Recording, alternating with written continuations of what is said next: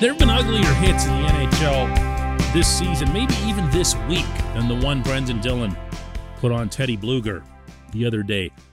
But there might not be one anywhere all year that serves as a better example of how stupidly the NHL administers headshots. Good morning to you. Good Tuesday morning. I'm Dejan Kovacevic of DK Pittsburgh Sports, and this is Daily Shot of Penguins. It comes your way bright and early every weekday if you're into football and or baseball. I also offer up daily shots of Steelers and Pirates, where you found this. As of late last night, according to Mike McIntyre, beat reporter at the Winnipeg Free Press, Dillon of the Jets had not been punished in any way by the NHL. And according to McIntyre, no one associated with the team is expecting anything to happen at this stage.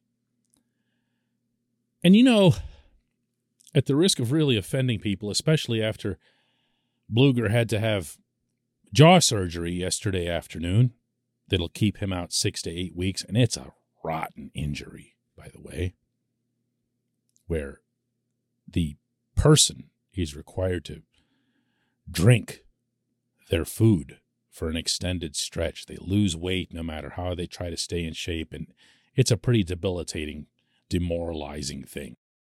So no one would want to hear this in the moment, but I'm going to say it anyway. There is at least the chance that you could view that hit from any angle and look at the NHL's existing rule book and attempt to justify it, meaning to say that it's legal, it's within what's printed there in the book. If you want to argue that it's a charge because Dillon left his feet, you can also find a camera angle that appears to show his left skate still touching the ice, even though he throws his shoulder way up where it really didn't need to be.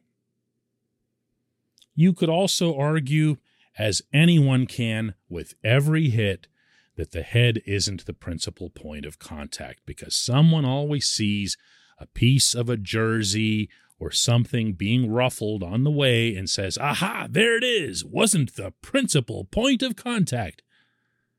Except that when you look at this one, you can tell what's actually getting the full force. The most common thing that I've heard from my friends in Winnipeg over the past 48 hours is that, well, it was unfortunate that Blueger's jaw went into the steel stanchion that separates the panes of plexiglass at that end of the rink. And that's not really a very solid counter to anything. It just isn't. Because Teddy didn't go and slam his own face into the steel stanchions. This was exactly what Mike Sullivan said after that game Sunday in the fewest possible words. Yep, that's it. That's it. It was a hit to the head. That's all. There's nothing else to discuss or debate. And if there should be, if anyone else tries to add something else to the conversation, they should be shut down right away, including and especially anyone associated with the National Hockey League.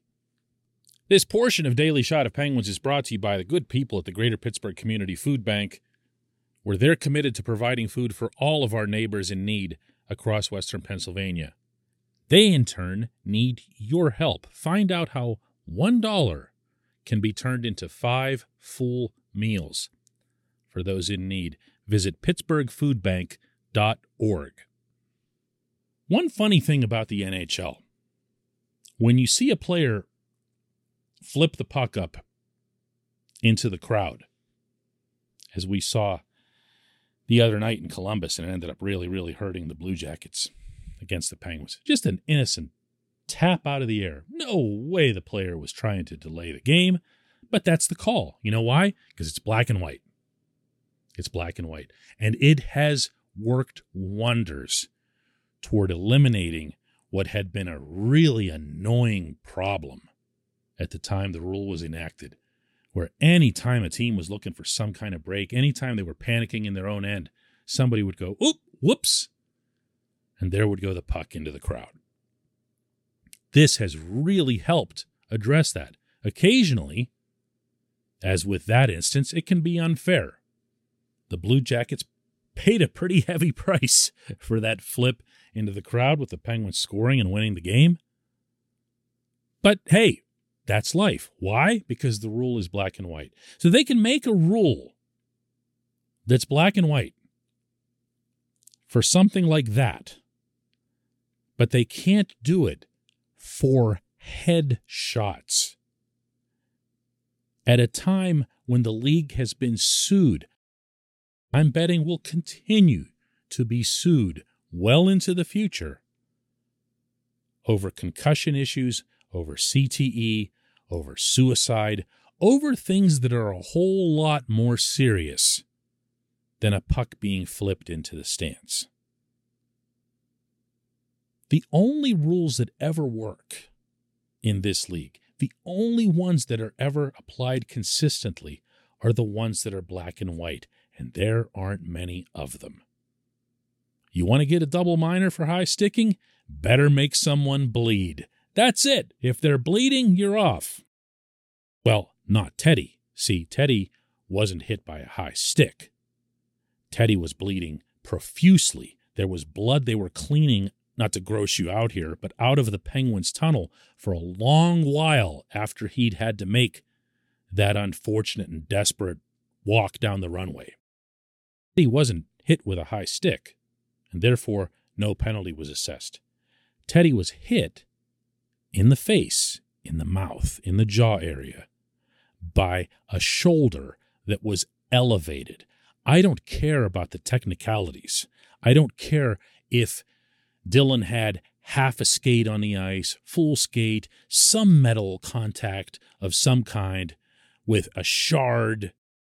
I also don't care if he happened to graze another part of Teddy's equipment or sweater or something along the path where you could prove beyond any reasonable doubt that the head was not in fact the principal point of contact. What I care about is that an NHL player went toward that glass with another player there and went into him, even though Teddy's head was up high. Teddy had actually been off his skates, and high enough that he could get his shoulder into that individual's face. Oh, and by the way, since the league only ever seems focused on intent, I'd strongly recommend that they review the footage of a game in 2019 where Blueger and Dylan had quite the animated tussle. And Blueger isn't exactly one to engage in that sort of thing. And then ask yourselves in that office if maybe one might have led to the other. Maybe that'll do it, since there aren't any actual black and white rules that anyone can enforce. When we come back, just one question.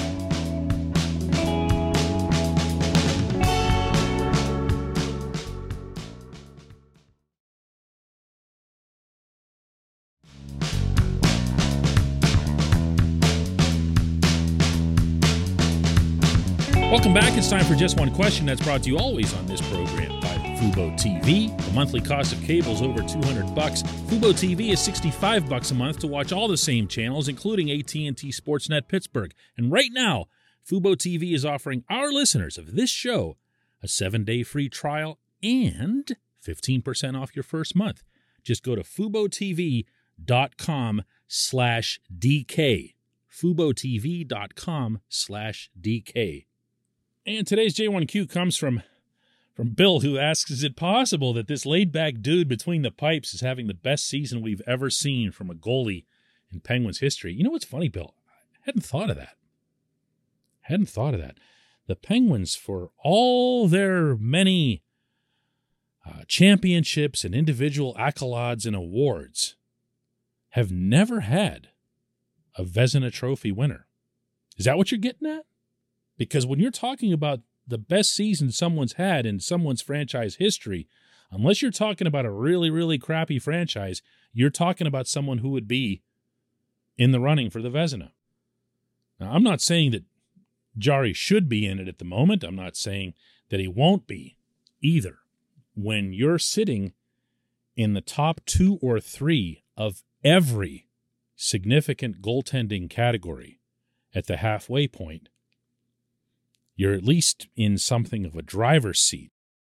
But it tends to take a little bit more with the Vezina, because the Vezina is one of the very few awards. It's not voted on by writers, but by the general managers. And trying to say this respectfully, because the general managers absolutely know way more about hockey than us sports writer types. But the general managers will never put in the amount of work that the writers do in terms of doing research and statistics and everything else. They're going to go with, I'm a GM, man. I know who the best goalies are, and they're just going to check a box. So if you don't have a name or a reputation, you're probably going to have a harder time getting a Vezina vote. And we've seen that over the years. A lot of these winners have been name guys, and in most cases, deservedly so. But is this one of the best seasons in franchise history? The first thing I'll say to that is that I can feel everyone listening to this right now cringing as I say that, because it sounds like jinx material, even though I'm not the one that brought it up. All right, Bill was. Blame Bill. Because so much can happen. So much can happen. Injuries can happen. Performance fall-off can happen.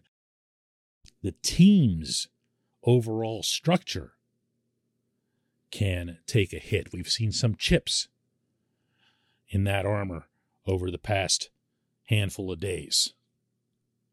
And that can get to the goaltender too, because they can get overworked and give up enough goals that they start losing some of that confidence in what it is that they've been doing well. So long way to go. 41 team games left. And then, of course, there's playoffs. I presume you're talking about regular season, because that's usually the framework in which someone would ask a question like that. My answer is going to be yes. It's shaping up to be the best regular season goaltending performance in the franchise's 54 years. But it also feels really silly to make any kind of bold statements about that just halfway through. He's doing extremely well. I believe in what he's doing. I believe in the work that he's done with Andy Chiodo. I believe in the people who have told me these things, not least of which is Ron Hextall. They're proud of him. They're satisfied with what they've seen. And if they're worried in any capacity that he's just going to show up for game 1 of the playoffs and melt and just fall apart, they're doing a real good job of hiding it. They believe he's made a breakthrough. They believe that he is not at all being influenced by what happened in last year's playoffs, either in a positive or a negative sense. They don't hear him saying, I got to show everybody this or whatever, and he just doesn't have that personality. He forgets things. He just forgets things. I'm going to try to find a nice way to put that, but I brought this up with Chris Letang over the weekend, and this was Letang's excellent response regarding Jarry's personality and how he's been able to bounce back from that. Yeah, I mean, I think he's been great all year long, some people, it would have creeped in their mind what happened the year before, but he's focused on being in the moment. He forgets about things, and he just works. He works hard in practice. He's in his own bubble like most of the goalies, but he's a guy that lives in the present, and he's just gonna focus on doing the right thing at that moment. So he's a laid back guy. Doesn't seem to worry. He looks like he played 20 years already, but he's been awesome this year. Obviously, he's going to the All-Stars, so well deserved. Gee, Tanger, what are you really saying there? Good stuff, right? That's why you always value the truth tellers in this business, and number 58 happens to be one of those. I appreciate the question. I appreciate everyone listening to Daily Shot of Penguins, and we will do another one tomorrow.